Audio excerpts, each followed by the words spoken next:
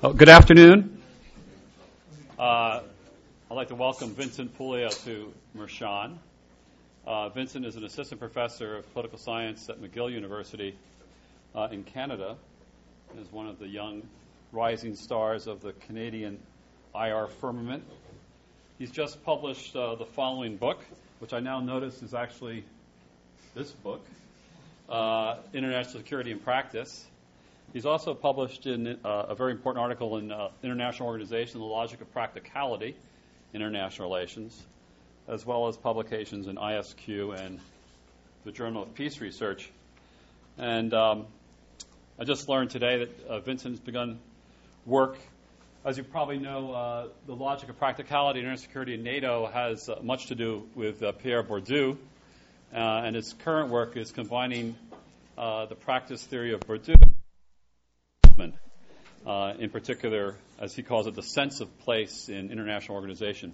But today we're going to hear about international security in practice. Thank you, Vincent. Thanks, Ted. All right, just going to turn this on. Thank you, Ted, for a very kind presentation, and thank you for being here. It's an honor to be at Mershon, and I'm grateful for the invitation.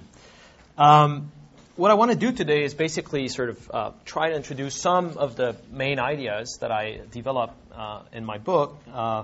And obviously it would be a little hubristic to try to take you through the full tour. So I'll focus on some of the points that I believe are the most important, or at least where I'm trying to make the most where my contribution, hopefully, might be for IR theory on one side, and a better understanding of NATO, Russia, Russian Atlantic, Russian Western relationship in the post-Cold War era. So I'll do this in two times. Then first try to explain what practice theory consists of, which is obvious, I guess, in the title, International Security in Practice. I'm going to try also to illustrate how it can contribute to our understanding of international politics.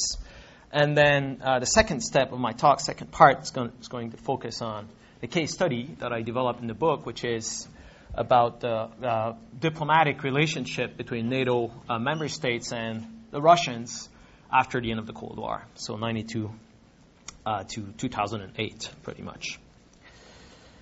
All right, so let me begin with social practice theory. Practice theory is a very large tent, with many campers inside. They don't get along very well all the time, so I'm not going to be able to do justice to the whole theoretical perspective here.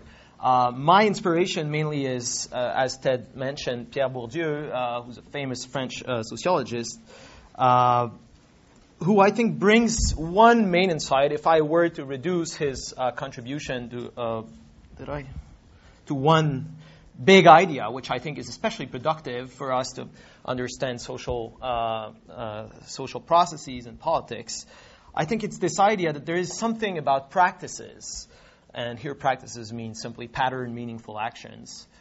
There is something about practices that the theoretical point of view alone will not be able to capture in full. Right? Or to put it differently, the act of doing something, whether it's diplomacy or something else, cannot be grasped solely through the representations that, as theorists or observers or social scientists, we can make of the deeds. And a classic example that practice theorists use is that of a chef whose cooking practices in the action clearly cannot be grasped simply through a recipe, right? One does not become a chef simply by learning recipes by heart. There is something about the practice itself, the doing, the deed, that is specific and that cannot be grasped simply with models and representations, right? It's part of the action. It's enacted in action.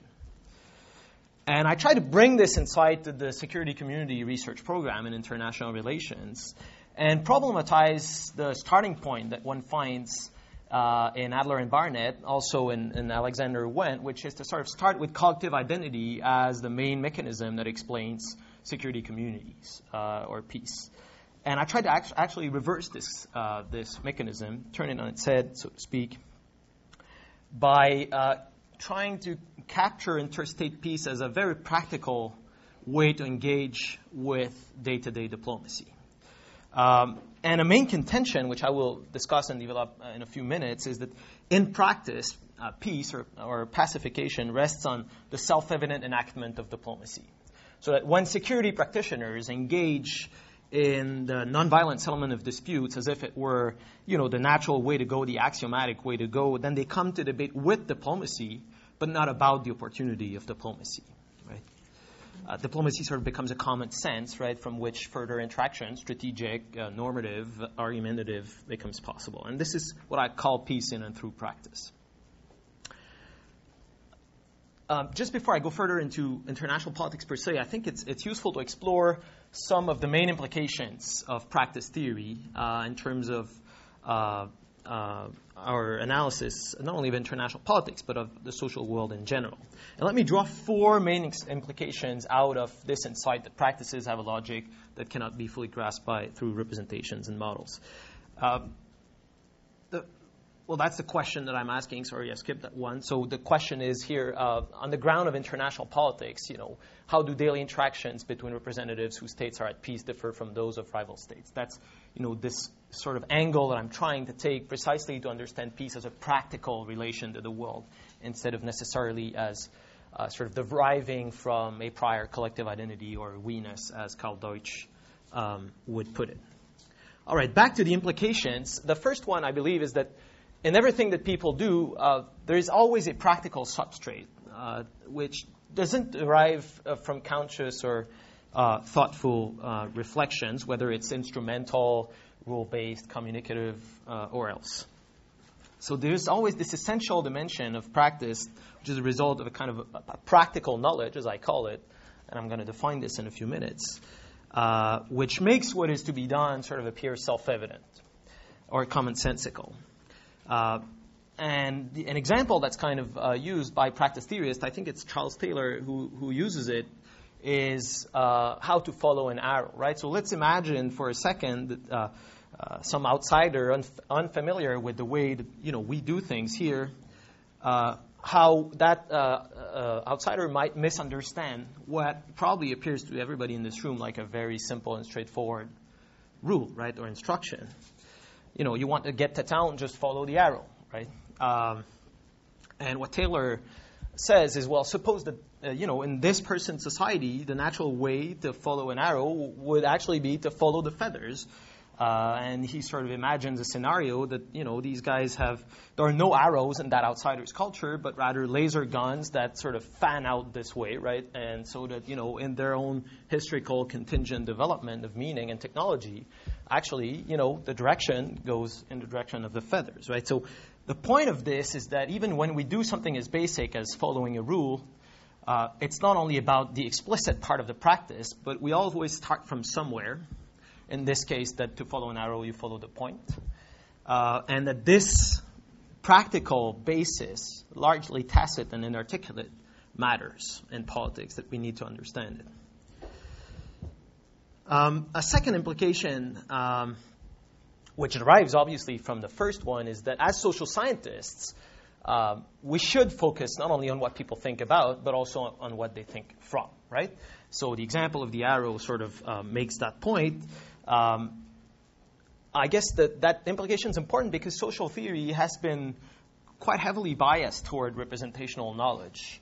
Rational choice theory is kind of an obvious example in which, desires, beliefs, preferences sort of precede action. But I believe that constructivism, at least the way that it's developed in international relations, also falls victim to a large extent to this representational bias. In the book, I sort of try to review a bit the different ways that constructivists have theorized the logic of appropriateness. The externalism, internalism distinction I borrow from Ole Jakob Sending. It's basically to mean where the reflection, or whether a reflection happens in between the rule and its application, right? So obviously those scholars who come closer to kind of a more practical understanding of social action would fall under internalism, which would construe logic of appropriateness as a structural logic of action or as habituation, right? So that's Ted Huff's work, for instance.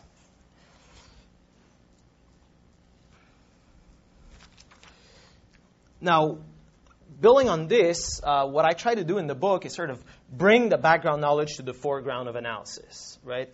This is not to say that what people think about, what they talk about, what they think about, what they strategize about. That's not to say that these things don't matter, not at all. But it's rather to say, well, we know a lot about these things, but we don't know that much about what they think from, right? We don't know that much about how is it possible that, when we want to follow an arrow, we all know how to do it. We never question how we did it, and yet there is nothing that self-evident if we just take a step back and think about it for a second.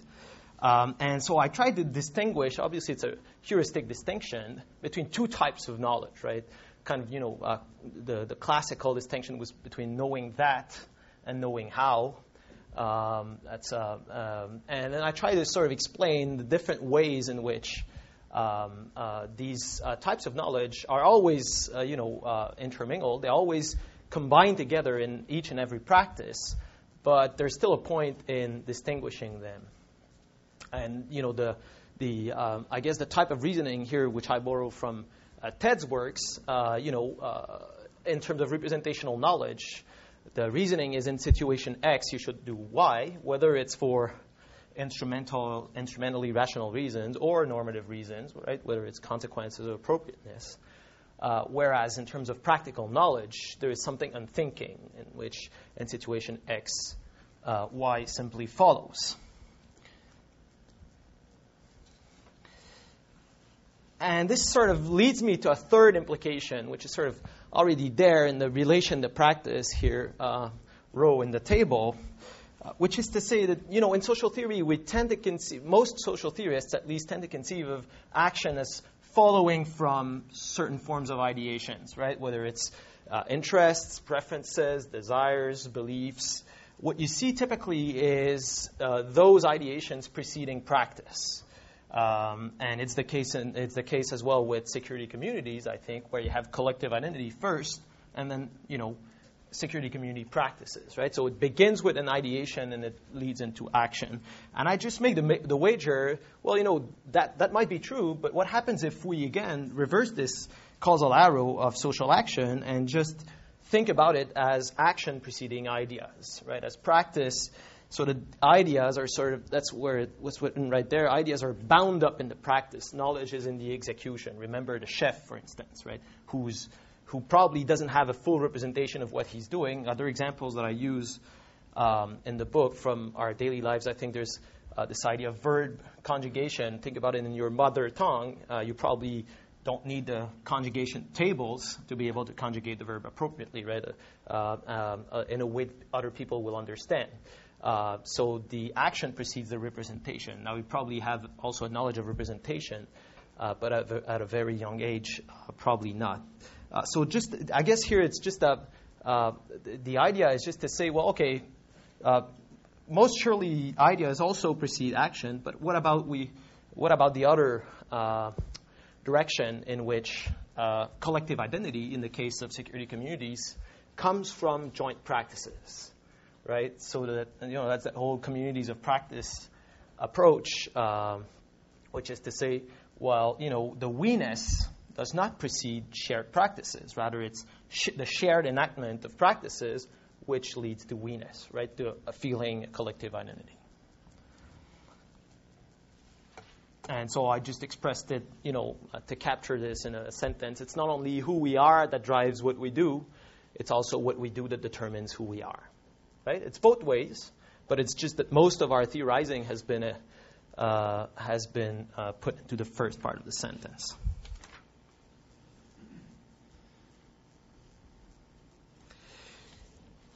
Now, the fourth implication, I guess, is kind of, again, already visible in the third one, which is to say, okay, but then why is it that certain groups of people start to share practices, to practice different deeds, different doings along similar parameters and in similar ways?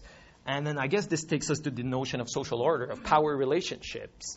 And what practice theory brings, I think, is, at least from a more micro perspective, is to understand that social order, power relationships, authority relationships, they work through self-evident practices, right? You get social order when people start doing a bunch of things as if it were the obvious commonsensical way to do things. And that explains that's at least a practical instantiation of social order. Patterns of authority, of domination, everybody driving on the right side of the street, to take a very obvious example. All of this is made possible by certain ways of doing certain things that become part of a second nature, right? As soon as we start doing things as a second nature, the social order obviously is particularly strong. Now, that's one of the main puzzles, I guess, or at least that's one of the main avenues that I believe is in need of theorization, and that's what I purport to do in the book using Bourdieu's conceptual apparatus, which I will try to keep as simple as possible in this talk. I guess the best point of departure to understand Bourdieu's social theory and sociological thinking is to try to imagine that the social always exists in two different forms around us, right? One is in bodies, which include the brains, obviously. So within each of us, in the form of more or less articulate dispositions, which we acquire through experience, right? Through engaging with the world. These are subjectivized intersubjectivity in the sense that we're exposed to rules, ways of doing things, which we sort of come to embody as a more or less natural way to behave in the world. And again, the example of babies learning the complex syntactic rules of language, makes that point. It's not that the brain stops to function. It's rather that the brain functions in a slightly different way. And again, Ted's works on the logic of habit, I think, are moving in this direction as well. So that's one state of the social, or one flow of the social, if you wish. The other flow is that the social exists in things, institutions, social artifacts, objects, distributions of valued resources. Right? The United States exists in this room through this flag, obviously. And what Bourdieu leads us to see, I think, is that when we want to make sense of what people do, when we want to understand the practical sense, right, we need to understand how these two streams of the social, these two processes sort of converge more or less in different settings. So that the practical sense sort of stems from the dispositions that are embodied in what Bourdieu calls the habitus, right? And our positions as agents in a social configuration, which Bourdieu calls a field, right? These positions are defined by the rules of the game. So think about it. There are certain rules in the academic setting which are very different from, I guess, the rules in your family or other, social settings.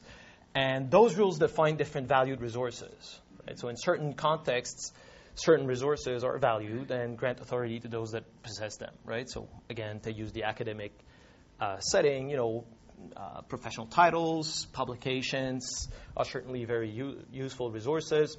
Being millionaire, that could help, but it doesn't have the same currency as in, say, the economic field when you want to buy stock options, right? So different configurations are structured by different rules of the game and different distributions of valued resources.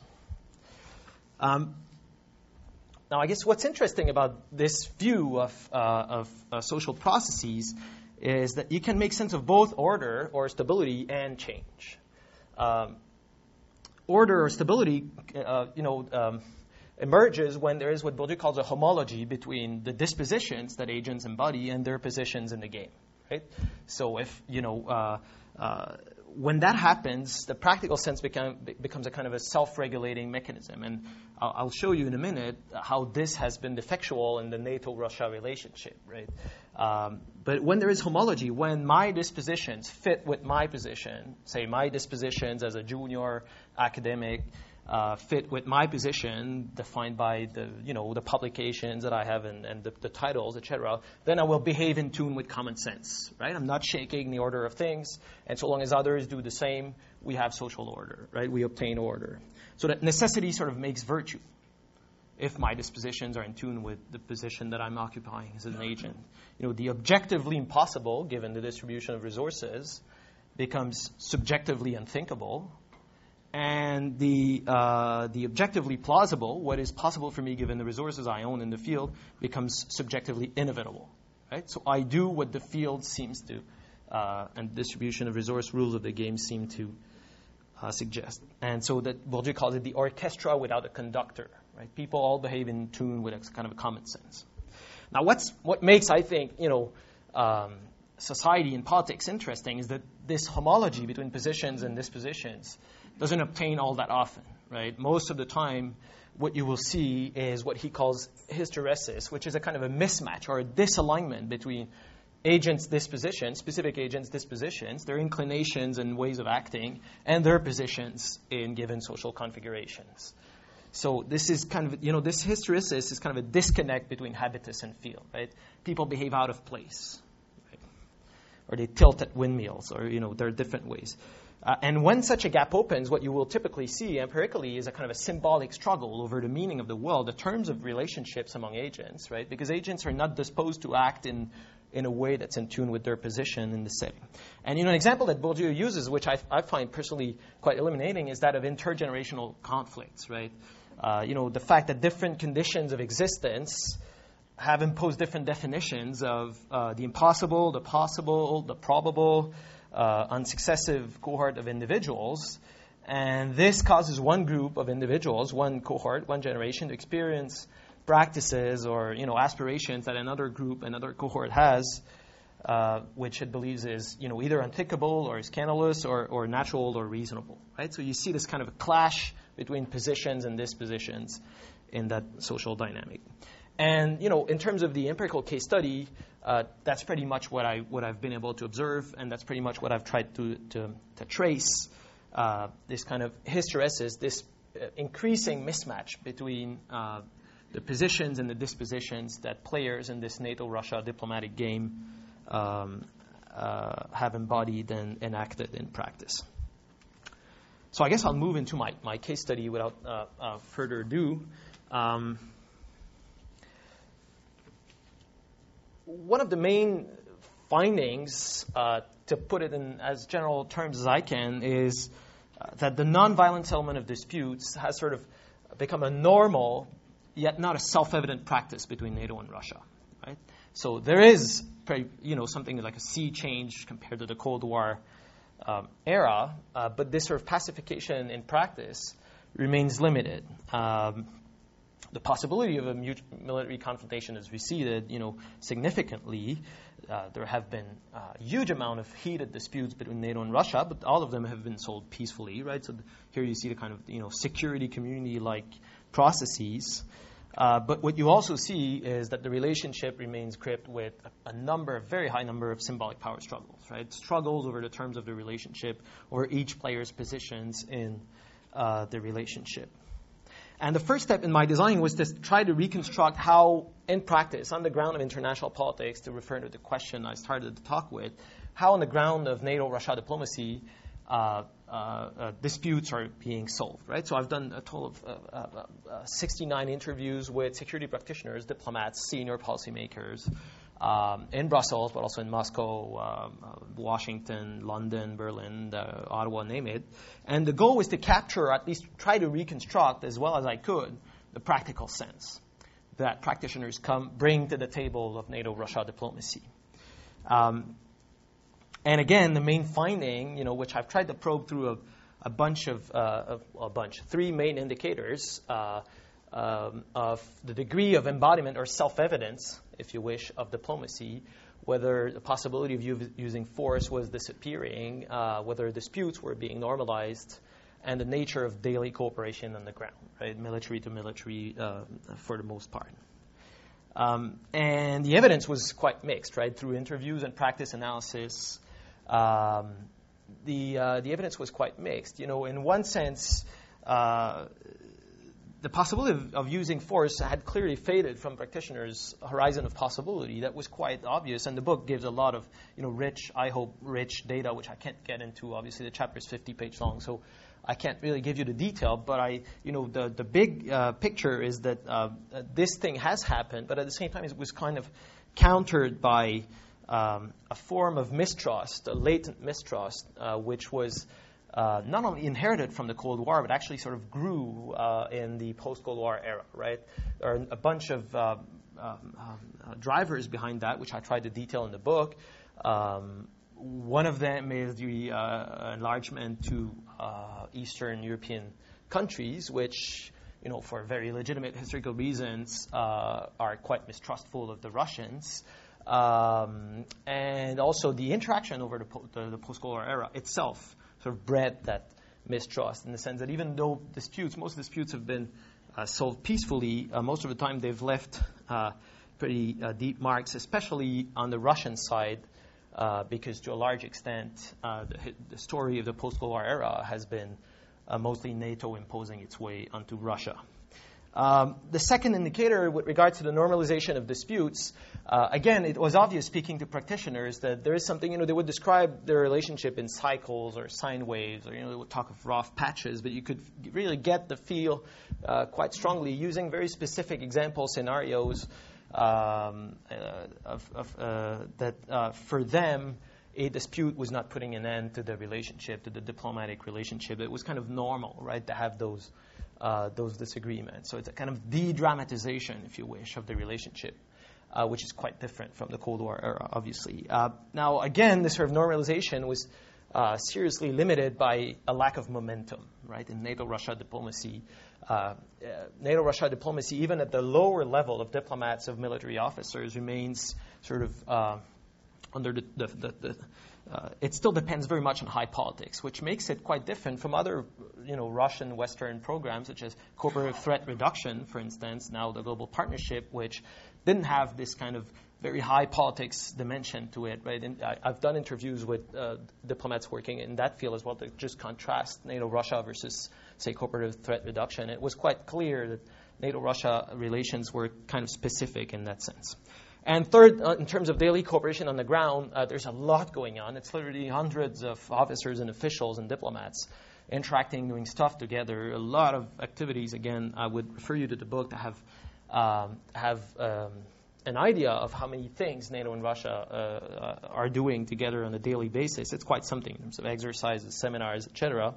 But what this sort of shows is not a convergence of ways of doing things, but rather how differently the Russians versus the NATO military officers and diplomatic official do things, right? The clash in bureaucratic cultures or organizational ways is made all the more obvious by the fact that they do so many things. So again, you see that it's kind of mixed picture. And the conclusion that I reached out of the interviews as kind of the first step in the design was, I think, an interesting one in the sense that what you end up realizing is that, the power relationship, or the authority, to put it better, authority relationship in NATO and Russia is completely ineffectual. At least it was in 2006. There are two masters but no apprentices at the NATO-Russia Council table, right? Both sides comes to this diplomatic dialogue with the intent of, imposing its practices, its ways of doing things onto the other, right?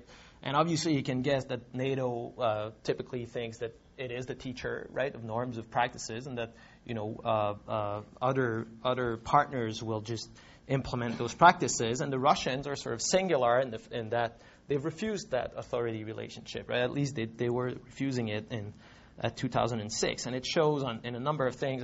One example I've used is how they come to try to devise joint standards of peacekeeping, right? Well, they just can't.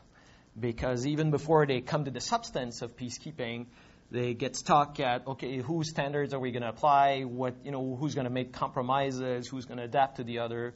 And they just can't move beyond that, right? So this symbolic power struggle is extremely strong in the NATO-Russia relationship. And in order to explain how we've got there, I try to look back into history, right? That's the second and third steps in the design. I look back into the post-Cold War history and try to understand, okay, but, how did diplomacy become a normal but not a self-evident practice, and why is it that this symbolic power struggle over the terms of the relationship has come to grip the enactment of diplomacy to that extent? And so my historical narrative sort of hinges on, like I said before in the theoretical part of the talk, between the alignment or match or mismatch between, on the one hand, positions in the field and dispositions in the habitus, right? And I tried to trace over time different changes in three parameters: changes in dispositions, or at least empowered dispositions, changes in positions, that is in stocks of valued resources, and changes in doxa, that is the rules of the game in the field of international security. Right? And those three variables sort of evolve slightly over the post-Cold War era and sort of help us make sense of the many highs and lows in the Russia-NATO relationship, right? Which is something quite striking. If you look at it over 20 years, honeymoons are followed by very rough patches, followed by honeymoons, and this kind of instability is in and on itself an interesting puzzle. And very quickly, because I don't want to take too much time, what you see is in the early 90s a very strong homology, right? A match between, especially on the Russian side, with NATO, the triumphant dominant organization in the field of international security, redefining the rules of the game, sort of moving away from this, balancing and military capital type of thinking towards something like the democratic peace, and the cultural symbolic type of capital. And so the Russians, for a time, were very zealous applicants of these rules of the game. So if you look at not only in discourse but also in practice, at first they aligned with the Western members of the UN Security Council against Yugoslavia, for instance. They supported NATO's partnership initiatives with former Soviet satellites, a bunch of practices that you can see actually, there was a match between Russia's position and its disposition to play the junior partner. And everything looked like it was going fine, right? I think the tide sort of turned in late 94, and I'm not saying it's the only thing that prompted the change, but I certainly believe it contributed when NATO decided to enlarge, right? And the decision was announced and pretty much taken in December 94. And what you see from that point on, and what I try to do is try to understand why is it that the Russians reacted so negatively, right, to this enlargement. I try to show how, for the Russians, this practice of enlargement sort of contradicted the game that NATO was claiming to be playing, right, which was much closer to the OSCE type of cooperative, indivisible, mutual security.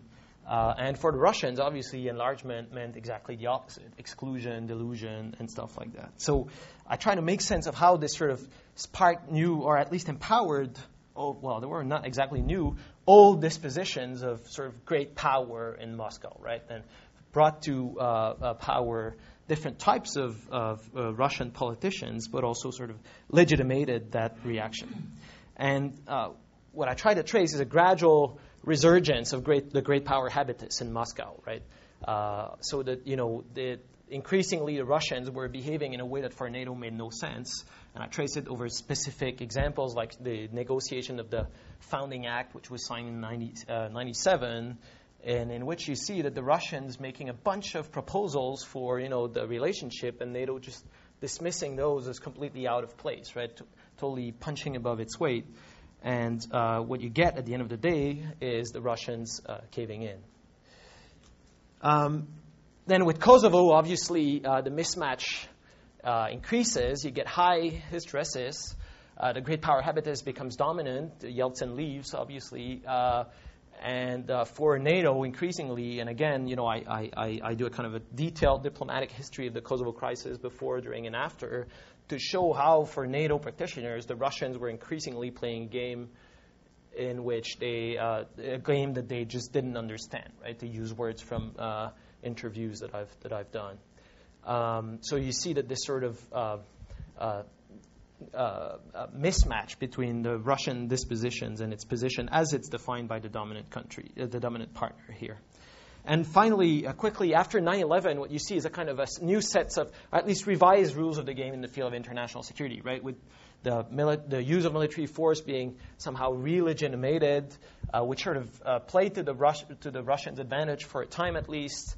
And the reaction is very clear. The Russians all of a sudden were much more ready to take a lesser role. If you remember in 2002, 2003, with regards to NATO, I mean, just you can look again at actions, practices, but also at discourse. And it's kind of obvious that for a time the Russians were, again, ready to play a bit of a junior partner, not to the extent of the early 90s, but certainly in contrast with today. And just to conclude quickly then, what you get afterwards is the new wave of enlargement, the color revolutions, Georgia, and all these things which sort of spark again this old dynamic of growing hysteresis. And again, the interest of this, I think, is also to understand the development or the stalled development of security community. The argument is that, diplomacy cannot become self-evident or commonsensical if people don't behave in tune with common sense, right? If the Russians and NATO don't think of themselves in the same world, well, obviously they can't come to practice a joint diplomacy in a commonsensical way. All right, I'll conclude very quickly. I thought it would be interesting to sort of try to think about how practice theory relates to other IR theories. And instead of conceiving of this as kind of competing paradigms, which I'm not sure I find especially productive, I thought, okay, let's try to use some of the insights that one can gain out of practice theory and piece together, the puzzle of the different IR paradigms and theories. And what I've tried to do is sort of find one common ground with some of the main IR theories, and then try to, convince the readers that actually practice theory can have an added value. Very quickly, so rational choice. I think practice theory can live very happily with this notion that people act, on the basis of their interests. But I believe practice theory is kind of, because of those two states of the social that I explained before, helps us understand the social origins, not only of interest, but also of strategies, right? In terms of political psychology, I think political psychology brings very valuable insights in terms of the cognition that practitioners go through in a daily life, right, which is very real in practical terms. But again, in a similar way to rational choice, I think it sort of enlarges the ontology of cognition by also, sort of tracing the culturally, historically inherited roots of cognition. In terms of neorealism, I think there is a very interesting and potentially productive point of convergence, which is the kind of positional thinking, right? The fact that position and structure determines behavior. And I believe that's absolutely true. I think Bourdieu would also think the same. Then what practice theory can add is to remind us that those structures vary, right, from one social configuration context from the other, right? So that we shouldn't only focus on distribution of material power, but rather sort of expand this notion and try to recover the different types of resources that agents in different contexts value. Marxism, I think, shares with practice theory kind of almost an obsession with power domination. Again, I think what practice theory can bring is kind of a focus on the symbolic nature of power. With English School, I think practice theory very much agrees that history matters. But in terms of how it matters, I think the English School has got the structural path dependency right. But I think practice theory, and especially Bourdieu's practice theory, can bring also how a mechanism to explain path dependency through agency, right, through the habitus, which is itself self-reinforcing in the form of deposit of historical experiences. And finally, with regards to constructivism, one of the main insights is that people attach meanings to objects and act on their basis. I think that's Alex Wendt's formulation. That's certainly very true, but I think as a kind of a structural constructivism, what practice theory reminds us is that meaning-making depends in part on one's position in the field, right?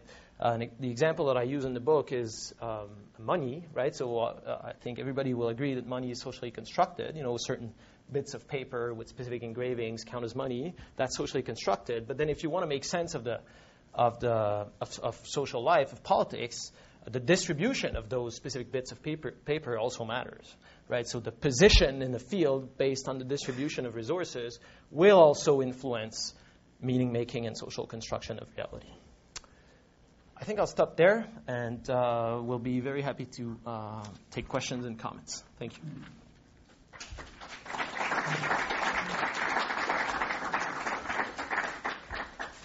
Vincent, do you want to field your own, or do you want me to? As you wish. As you wish. Well, I don't know. I've never been offered that. I can do it. I can try. All right, go ahead. All right. Question which would probably complement this table and help us understand what the value added of the theory is. If you could give us a specific example where the logic of practicality helps us understand a certain aspect of NATO-Russia relations better than existing theories, that I think would help me understand what the value added is. Where theories that focus on representation wouldn't see what we can see from the perspective of your theory.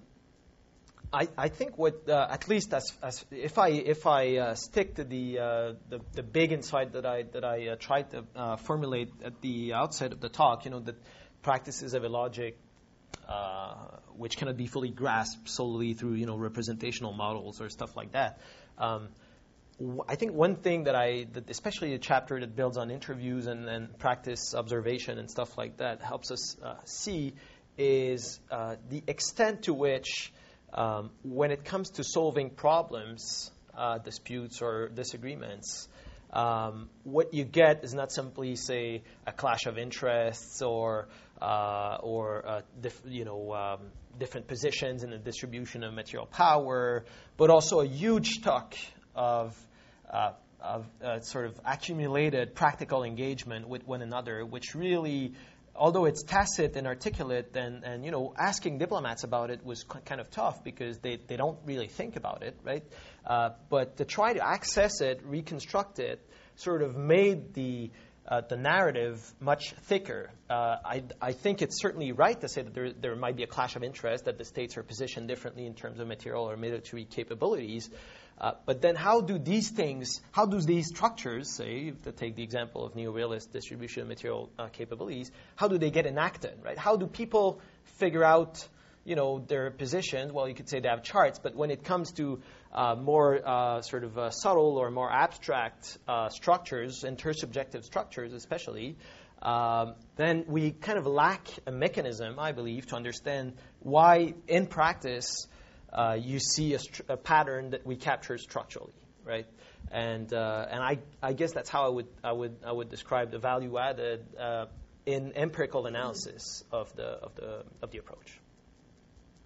Yeah. First of all, thank you very much. My name is Tim. I'm a graduate student, and I guess we'll get a chance to talk later. Hopefully. Yeah. I've also been very interested in the work of Bourdieu. The problem always is how do you make it work in practice? Absolutely, yeah. And I guess kind of addressing a similar question is like in your discussion of the empirical chapter, I wasn't really sure what practice added. We talked about interviews, we talked about discourses. Basically anything that I saw in the chart we could have figured out through representational models. So why should we do that in practice? I'm not sure you could have necessarily grasped the entire story that I've told simply using without consideration for perhaps practical knowledge or the tacit know-how. But you just did it. I don't think so. Well, to give you an example, this in the point that I made that in NATO-Russia relations there are two masters but no apprentices, which is kind of a way to express the fact that in practice, right, when it comes to doing things together, there's not this effective authority or relationship between a player that NATO sort of in interview data are talking with or observing NATO practitioners. It was very obvious that they sort of most of these, given their experience, especially in the post-Cold War era, start from the premise that NATO sort of embodies the international community, right? That because the NATO has been so successful in socializing, say, Eastern European countries, that they've come to think, well, obviously, let's do it with more partners, and they'll react just the same way as Eastern European countries did, which is, they're going to consider us as teachers, them as pupils, and that's the authority relationship. I think there's value in trying to understand those premises, observing first. I agree with you. The ideal method would have been participant observation, right? So let's say I would have invited myself at the NATO-Russia Council table or NATO-Russia military committee, and observe these guys interact, go to their military joint military exercises, and I tried, but that was a bit naive, I guess, when I started studying this. There was no way to do it, right? So I tried to use second-best approaches, and in the book I acknowledge it very explicitly. I discuss the trade-offs of those second-best methods, especially semi-directed interviews. I think I've tried to use semi-directed interviews in a way to get to practical knowledge. I mean, I explain exactly how in the book, again, just to give you a couple of examples. One way that I've tried to do it was Swidler calls it hearsay ethnography. So given that I was not able to be myself an ethnographer and being there as a person observer, I sort of used my interviewees who had been there or who were there on a daily basis and sort of tried to get them to retell how they perceive interactions of other people, right? Because obviously the problem is if you ask them to tell about their own practices, you sort of put them in a weird situation where they observe their own practices and you kind of lose, right, the practical feel for the game.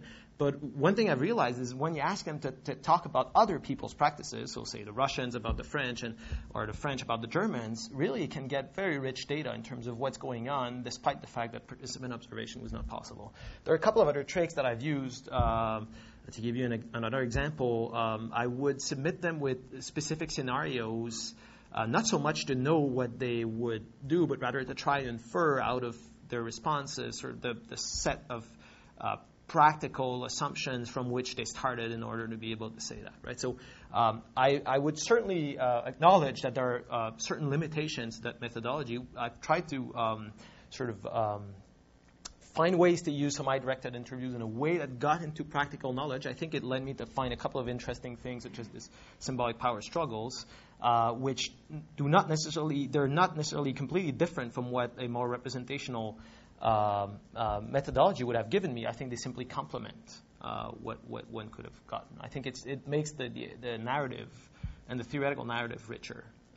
And hopefully I've been able to demonstrate it. But again, the book is much more detailed in terms of the empirical material, the data that I've been able to gather in the field. Alex? Well, that was an interesting talk, and I guess I don't envy you because the empirical bar for these arguments is so high. Yeah, it was. Like, if someone doesn't want to be convinced, they're almost never going to be convinced. So I guess I was wondering more about this disposition thing. I'm trying to figure out if these are how independent these are of each other. And I mean, is disposition sort of a structural thing that everyone would agree on? It's sort of the rules of the game,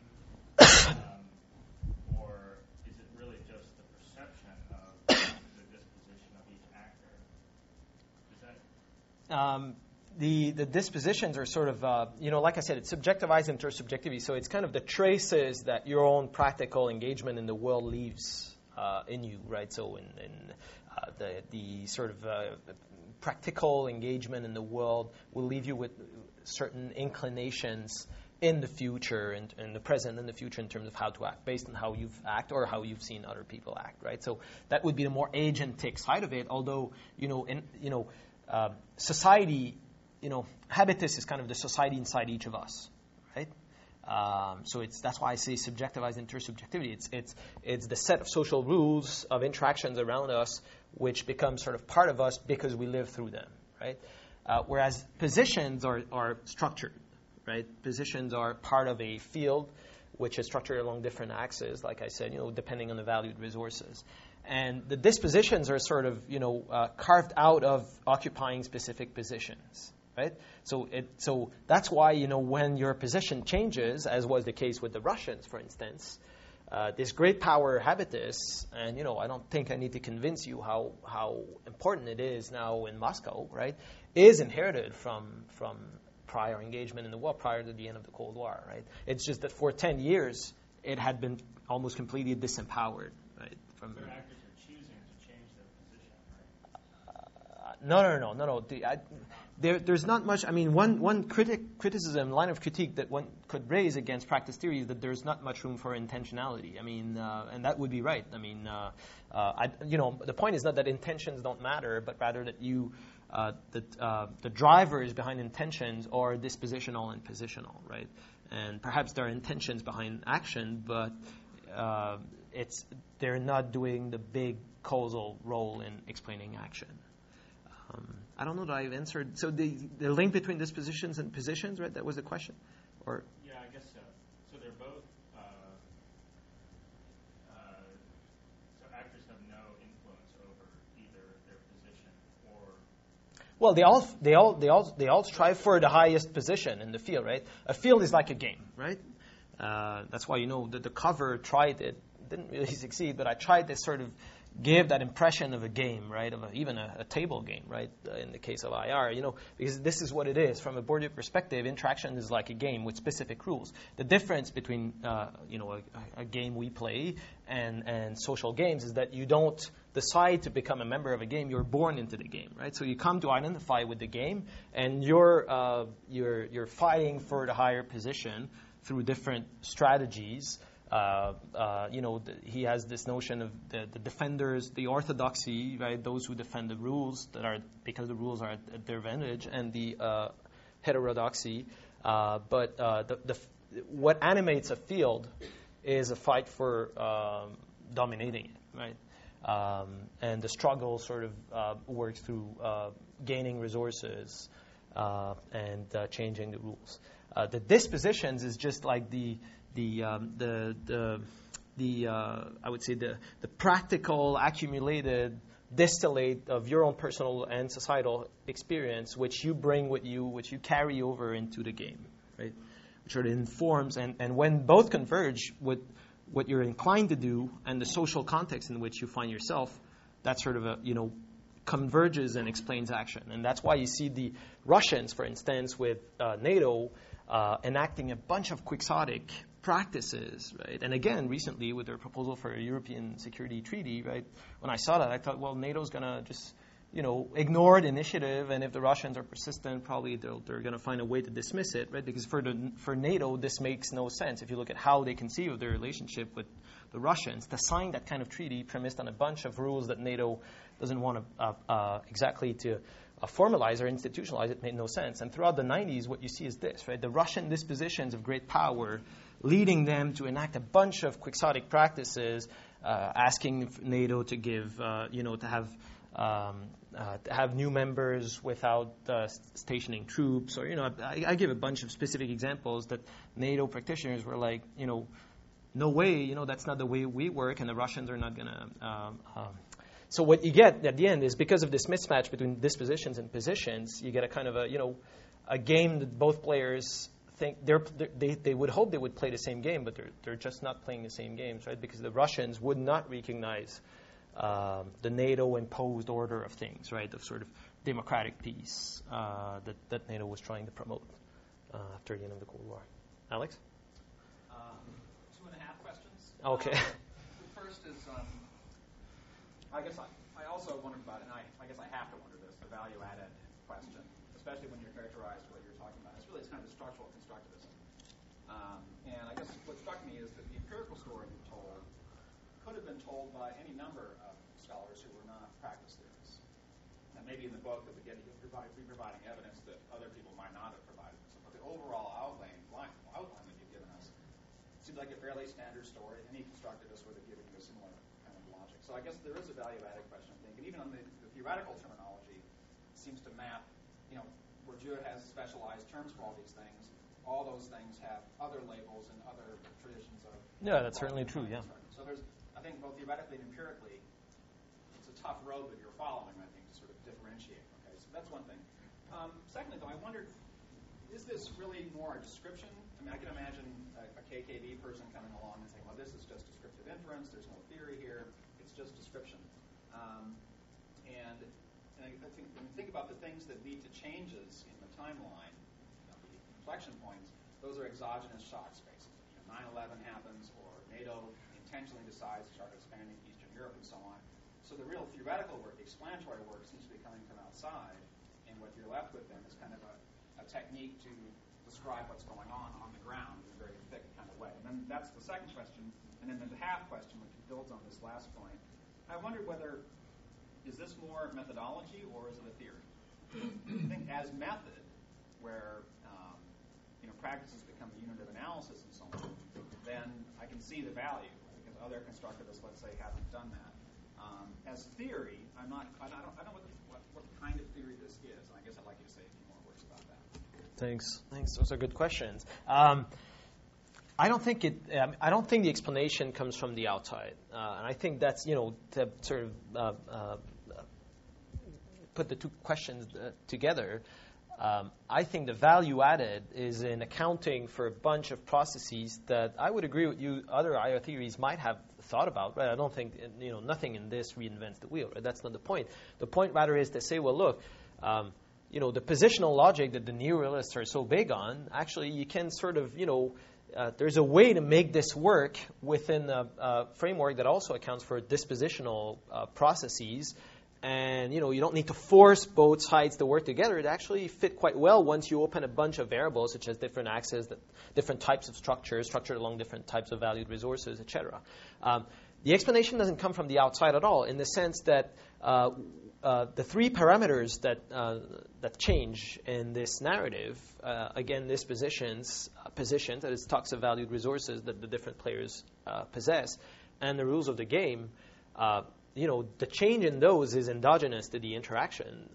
Of course, not only to the interaction between NATO and Russia, with larger interactions, but I don't see those larger interactions, I don't see NATO's own process of transformation, for instance, as exogenous to the story that I'm telling. It's very much part of it in the sense that it's all, it's NATO trying to build on its dominant position to redefine certain rules of the game to its advantage, which disadvantages the Russians in turn, right? So, in the same way, the resurgence of the great power habitus in Moscow because of NATO's enlargement, I don't think that's exogenous. I don't think you can say, well, that's caused by something totally external. What I try to show in the book is that there are other variables that sort of played out: domestic politics, the failure of transition, and name them, right? I acknowledge all of those, but what I try to show is that actually it was very much also about NATO and Russia, the way that this entered the picture of their emerging post-Cold War relationship, that it sort of shattered the rules of the game as they were trying to be defined by NATO. NATO was trying to say, well, security is cooperative and indivisible, and the Russians were saying, okay, well, if that's the case, then that's fine. You can have new partners, and we agree with that, and we're going to partner with you as well. And then when this endogenous interaction through the enlargement changes, well, the reaction is that the Russians sort of turn into progressively, increasingly, it took a good decade, progressively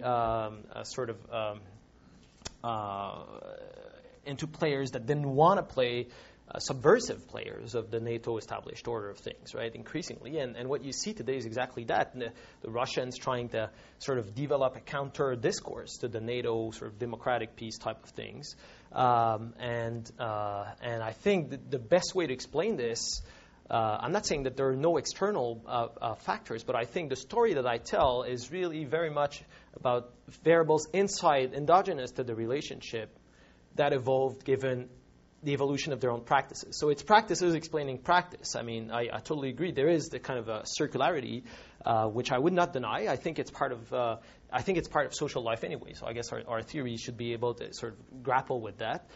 Practices explain practices, but then there's still value in sort of superimposing to the study of practices Bourdieu's framework or another, which sort of tries to show the changes between those two streams of the social, right? So I explain practices, I reconstruct practices, but I also tell the story from two other different perspectives. One is the structure, how the structure changed, and I try to show how the rules of the game evolved in the immediate aftermath of the end of the Cold War, then 9/11, and also the dispositional story. So at the end of the day, you kind of have three, if you wish, plots that you bring together. And in my mind, that's the value added. Aren't those three plots basically agency structure and then some kind of interaction process, redescribed in a different terminology? But the positional story is a structural story. The dispositional story is not only agentic, though. I mean, it's again, it's society inside of agents. So I think it's bridging. It's it's kind of suspended between structure and agency. And then I think the one story that's really more specific to this narrative is the practice one, right? Which is looking at the world from the practitioner's point of view. So you could say it's an agentic story, but then if it's an agentic story, it's an agentic story that hasn't been told very often, at least in IR. I think I would make that claim that some people have tried to do it, but I think there is still much more that we can gain by looking at, or at least putting the practitioner's point of view under the light of our theoretical models, but not ignoring what those practitioners are doing and the way that they engage with the world, right? Instead of construing their interaction just as a spectacle that we observe, try to construe their deeds as sort of problem solving, right? Which is forward looking as opposed to what we do, which is much more backward looking. So I guess, there's a bit of this agency structure brought together, but then I think there is plus this practice perspective, and hopefully there's, I would think that we see some things that we wouldn't see otherwise by sort of tying together those different narratives. Yep. Kind of piggybacking on the agent structure thing, it seems like to me that the thing that you could do with this that would distinguish yourself more from standard sort of constructivism would actually be to go past Bourdieu a little bit and try to say, really this distinction between field and disposition is really a purely methodological distinction. And the field as such doesn't exist, right? And then you just eliminate the structure category and say, really what the field is, it's a summary of everything that's going on at the dispositional level, right? So it's, when you talk about rules, it's not like there's a social rule that exists in abstract such that NATO becomes powerful and then Flick changes the universal rule, right? They can only change rules by changing others' dispositions.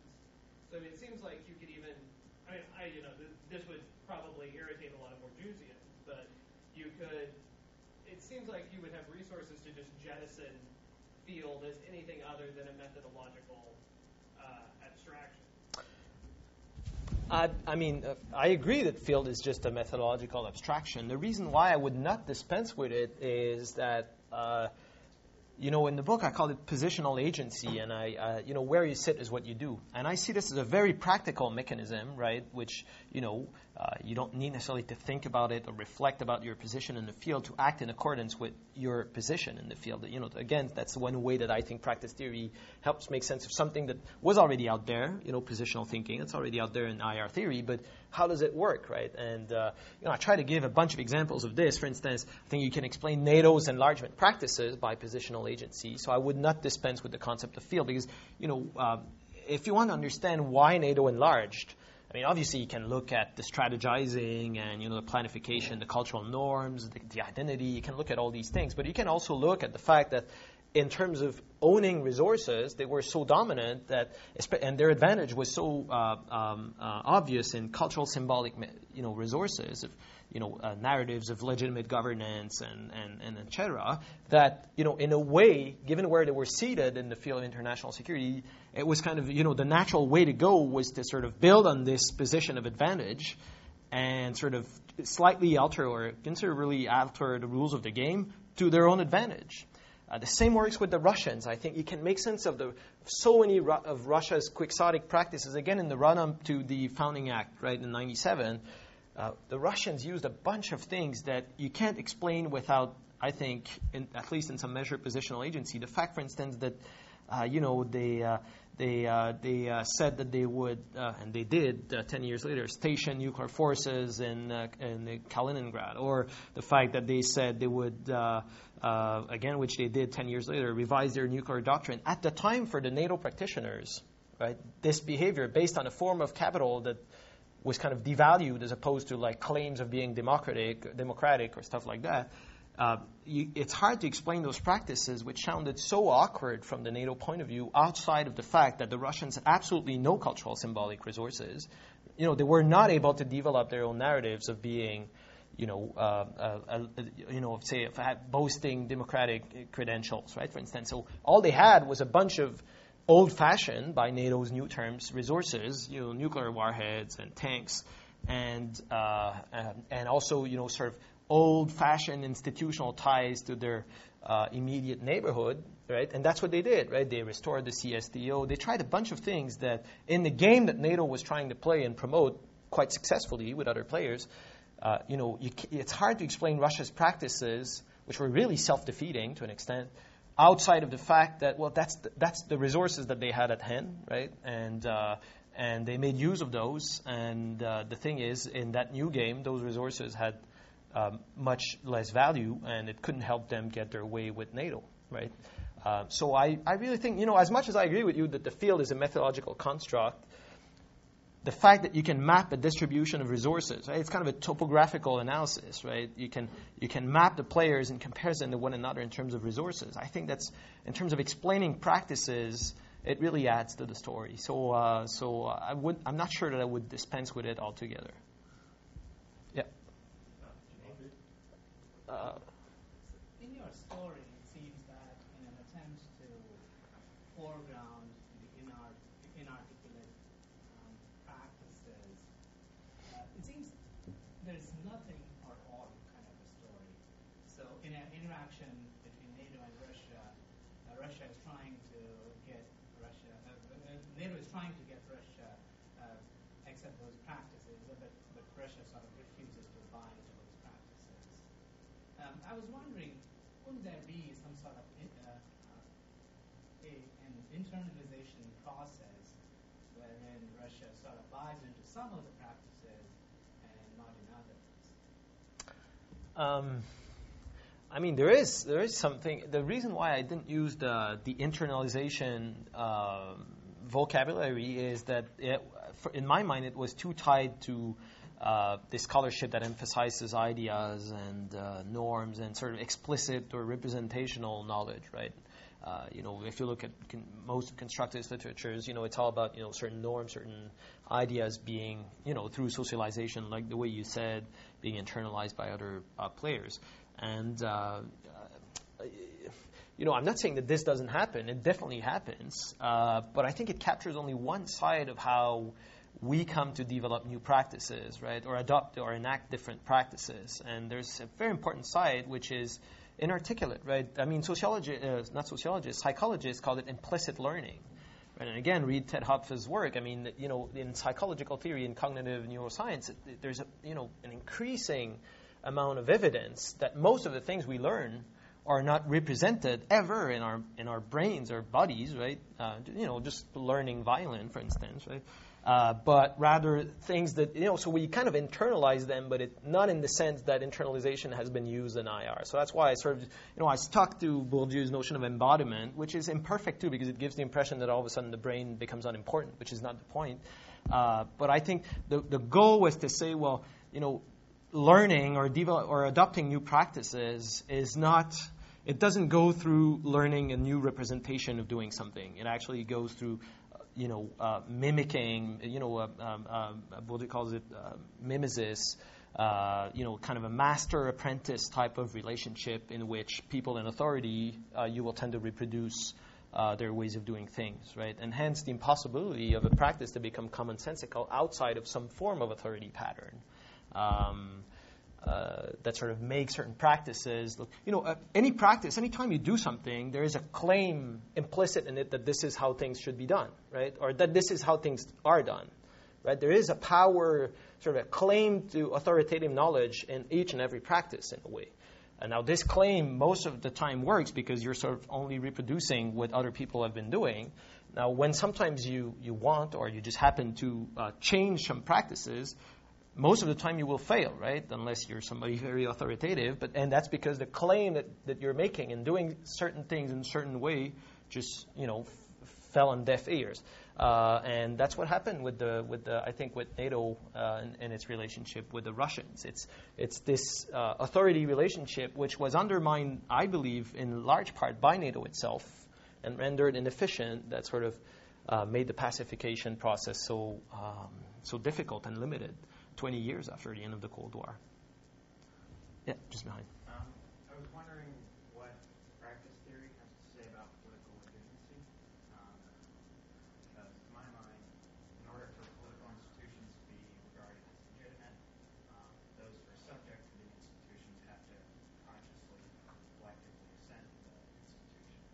So if most of what goes on in political life is really just habit as a practice, then its legitimacy is possible.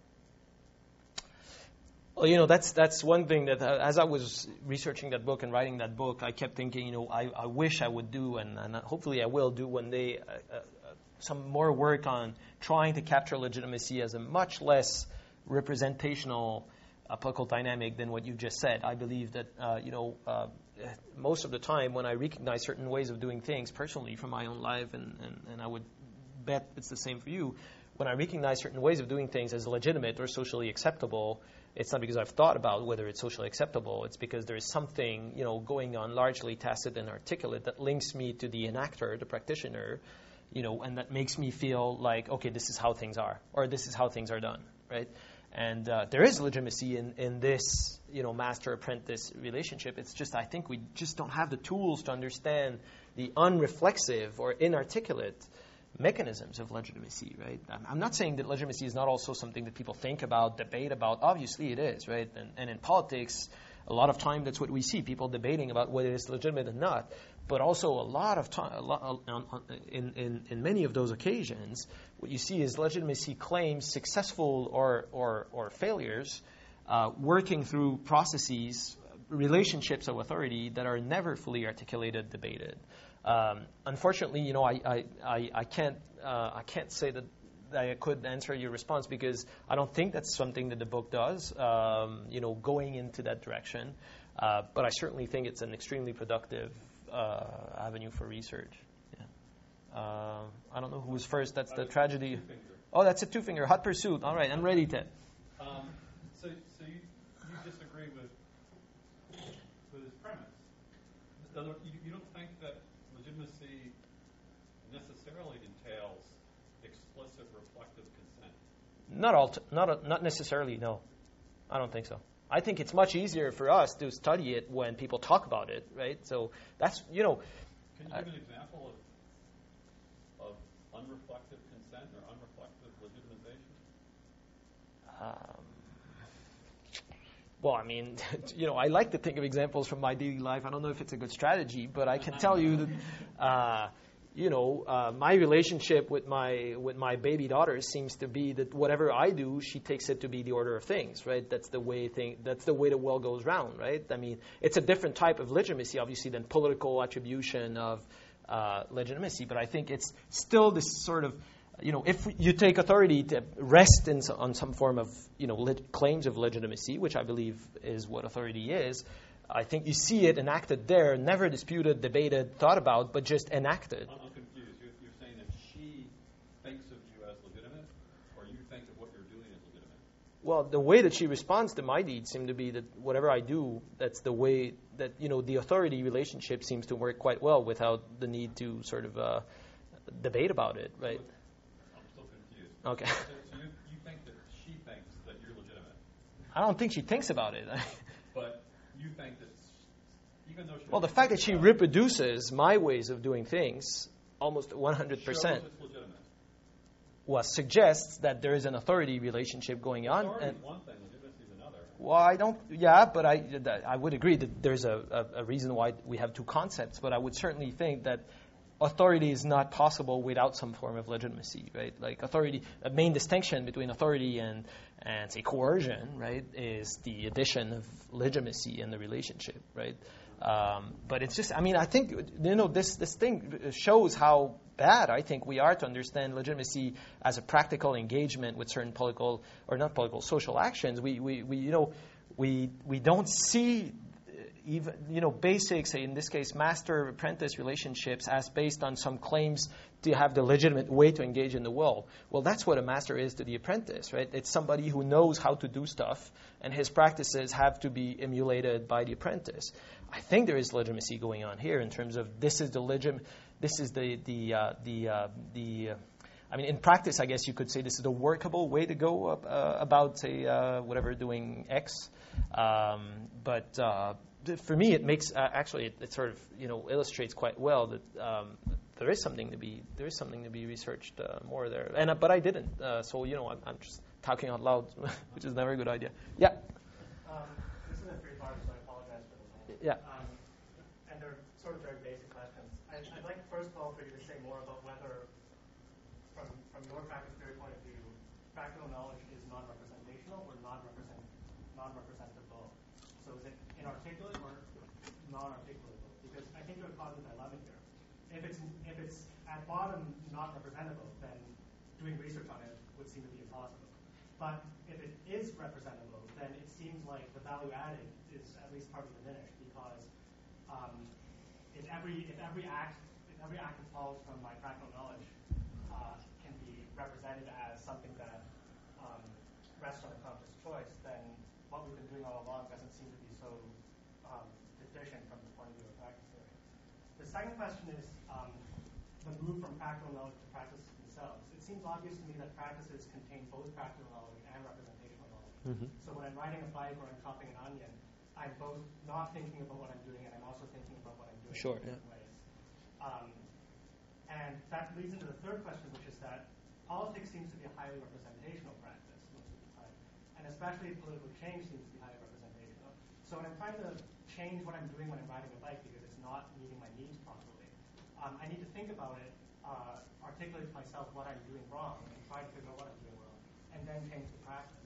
So it seems that the change part of the story is always going to be coming from something that is representational and intentional, as opposed to something that is just taken for granted and part of the background of my mind. So hopefully those three sort of form a clear question. Thanks for the questions. I think practical knowledge is, by definition, inarticulate, but I don't mean that this. It doesn't mean that it's necessarily impossible to articulate, right? Now, the reason why I would already sort of contradict myself is in saying that if you do an interview, right, with a diplomat, then you try to put him or her in the position of observing his or her own practices. I mean, you've already distorted, the practical relation to the world. It cannot work that way, right? So I don't think that you can count on the practitioners themselves to make articulate the articulate knowledge that goes into their practices. I don't think that's going to take you very far. I think you can do it yourself. You can try to do it yourself. Of course, I mean, I'm not saying that, my reconstruction of practical knowledge is 100% articulate, but that's the reason why you do several interviews in different settings. You try to triangulate with other data, right? You try to come as close as possible to what it is to be a practitioner. But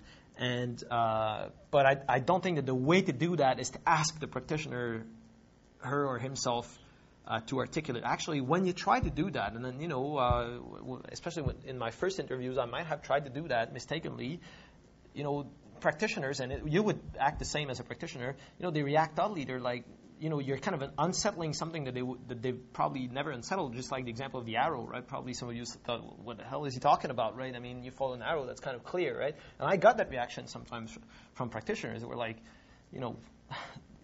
what is this, right? So I've had to find kind of indirect ways to sort of access this inarticulate, sort of try to distill assumptions out of what they were talking about, and it's not easy at all. But the point to say that it's inarticulate is not that it's not possible to articulate it, but I don't think it's your best source would be the practitioners themselves. To make the long story short, in terms of representational knowledge and practical knowledge, I agree with you. It's always a combination in practices. The distinction really is just that I've put is just a heuristic one, right? Just I guess what I was trying to do here was just say, well, guys, we've always looked at this. Why don't we look at that side too, right? But it was not to say these are completely different ways of engaging with the world. It's just more to draw attention. Now, politics is highly representational. That's a comment I've had quite a few times, and I believe it's absolutely correct. But my argument is precisely that even in those situations where, as in politics, where what you have is debate, argument, rhetoric, right? Also, strategizing, judgment, right, which is the basis of politics, policy making. I'm just naming a bunch of things that are, like you said, that have a very thick representational component. My point is that even in those practices, what we've done so far was always to look only at the representational side, whether it's through rational choice to understand strategic planning, whether it's through normative rule following to understand appropriateness, these things. And I guess what I'm trying to say is, well, that's certainly helpful, but then these guys, when they rationalize, when they strategize, they still start from somewhere, right? You can't think from scratch. You can't. I don't think you can, right? even as representational as your thinking is, there is a background. And again, the example of the arrow or of cooking or in diplomacy, I think you can also say that, I try to give that example that, in diplomacy, when you read textbooks or books that have been written by former diplomats, one of the most constant reaction that you get in relation to, more theoretical literatures is that, of course there is rationality and strategic planning in diplomacy, but it's also, they call it common sense, they call it, tact, a bunch of popular categories that actually, intuition, experience, skill, right, that belong much more to what it is that cannot be fully represented, right? So they describe their own practices, their own deeds in terms that are not necessarily contradictory to what rational choice or constructivist theory would expect, but it's just it doesn't capture what the full substance of the interaction, which also has that dimension of non-represented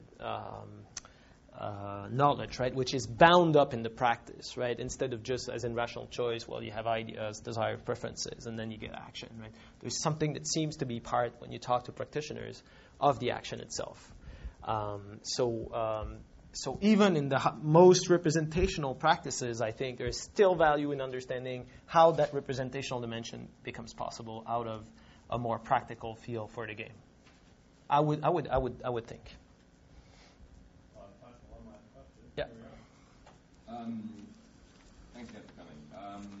So I'm going to piggyback on all this a little bit, but ask it in a different way, which is that I wonder what are the assumptions that Bourdieu has in his initial studies that we then have to jettison or that don't apply in international politics, and whether or not this complicates our view, right? So Bourdieu's analyses are drawn either from a non-modern context or from class distinctions in France, and where has class been more thematized than in France? In both these places, he can assume a stable background of maybe a common representation for all the people, and that allows him to focus on practices. However, we don't have a stable common background, at least not to the extent that would exist in either of those contexts in international politics. So I wonder if that fools us into thinking that practices are important in that context, and then it's doubly not applicable in this case. So then that leads me to ask the question, are these really competing logics of action? No. Right. So you just answered that right now. Now, if I were like just before, right? But if I were trying to take your tack, which is what you're just sort of defending what you're saying right now, which is to sort of put representation sort of underneath practice a little bit, I would try to say that that using a model of the world is a form of a practice, right? And that using a model, using representational knowledge, is a learned practice in and of itself, right? And then I see lots of observable implications that I'd like to see in the empirical place. So if the dependent variable is security community, then we have alternative explanations. One is that practices lead to security community. A second is that collective identity leads to security communities. And third is that whatever power or rationality in the mainstream literature leads to security communities. But then you have something that divides those first two hypotheses, which is that there should be a history of the practice of Russia thinking that the world is the way that it is in 1815, right? They should have a set of practices that leads them to engage in a model-type practice. Do you see what I'm saying? Right. So I was wondering if you could talk a little bit about the history in Russia of that practice of using a model. And maybe that might be a way to show that there's a value added and that there's actually something distinct between the old-school constructivism, which I share your critique of the logic of appropriateness, but for a different reason than you, which is because I like the Wendt and the Adlers in the 1990s, and I don't like the logic of appropriateness stuff that came later. So I appreciate the critique of logic of appropriateness, but sort of because I want to be representationalist about it. So I'm wondering if you were going to convince me, you'd have to show me that Russia using a representation was itself a practice, and that this practice has a history. I mean, that's certainly a very good point in the sense, and I think that's a totally legitimate criticism that one can make of the book, that if you want to understand practice, you really have to historicize, right? Because, again, if practice explains practice, it means that if you want to understand the present or the future, you need to look back into the past, right? And admittedly, a 20 years window, I guess there are historians in this room, they will not consider this, going very far back into the past. in the book, I didn't do it. I can tell you that I've written something afterwards which looks back. I was telling Ted while we were working, a full millennium of Russian-Western interaction. I've written that with Iver Newman, who knows Russian history, and I don't. Even in comparison to Ted, I'm just very bad. But I've teamed up with people who are better than me to sort of show that those practices that I'm talking about in the 90s, you can actually trace their roots, and actually you can show continuity over 1,000 years of Russian-Western interaction. And we try to show how that was possible. How is it possible that this interaction of basically what we observe is Western diplomats, Western, I mean, depending on the epoch, European, North Atlantic, blah, blah, versus Russian or Soviet or pre-Russian, state representatives. And what you see is the same pattern for a millennium of the Western state representatives sort of looking at Russia's diplomatic practices, as either awkward or untimely or trying to punch above their weight, or, there's a pattern which is agentic, not structural, that lasts over a millennium, in which you see, and we trace it back to Russia's interaction with the Golden Horde diplomatic field, right? It was totally foreign and alien to the European field, and the Soviet experience as opposed to what was going on on the European theater at the same time. So I would agree with you that, for a full explanation, you really need to look back at history. I didn't do it in the book because I think my objective was slightly different, not so much to explain where practices come from, but rather how it is possible that despite conditions that seemed to be in place for pacification in the early 90s, it didn't really happen, right? So I guess it's a question of objective. But then in that piece with Iver Newman, the goal was really to show, there's something that's going on here that's really puzzling, that for a millennium, two sides of a diplomatic dialogue would keep having the same social dynamic along different parameters, obviously, throughout history, but essentially a similar structure, not a structure, a similar, it's a structure, it's a microstructure of interaction that's kind of premised on awkwardness, untimeliness, sort of quixotic practices. In a sense, Alex's point was, I wouldn't want to do that kind of stuff. I've actually not gone far enough in the sense that in terms of historicizing what I'm talking about, another book would be required. I would agree with you. I don't think there's any way around that. If you want to explain, practices, you need to look at past practices. For me, that's not so much of a problem. It's a problem in terms of resources and time. But in terms of theoretical logic, I'm willing to live with that personally. Yeah. Thanks a lot, Ben. Thanks, Ted. Thank you.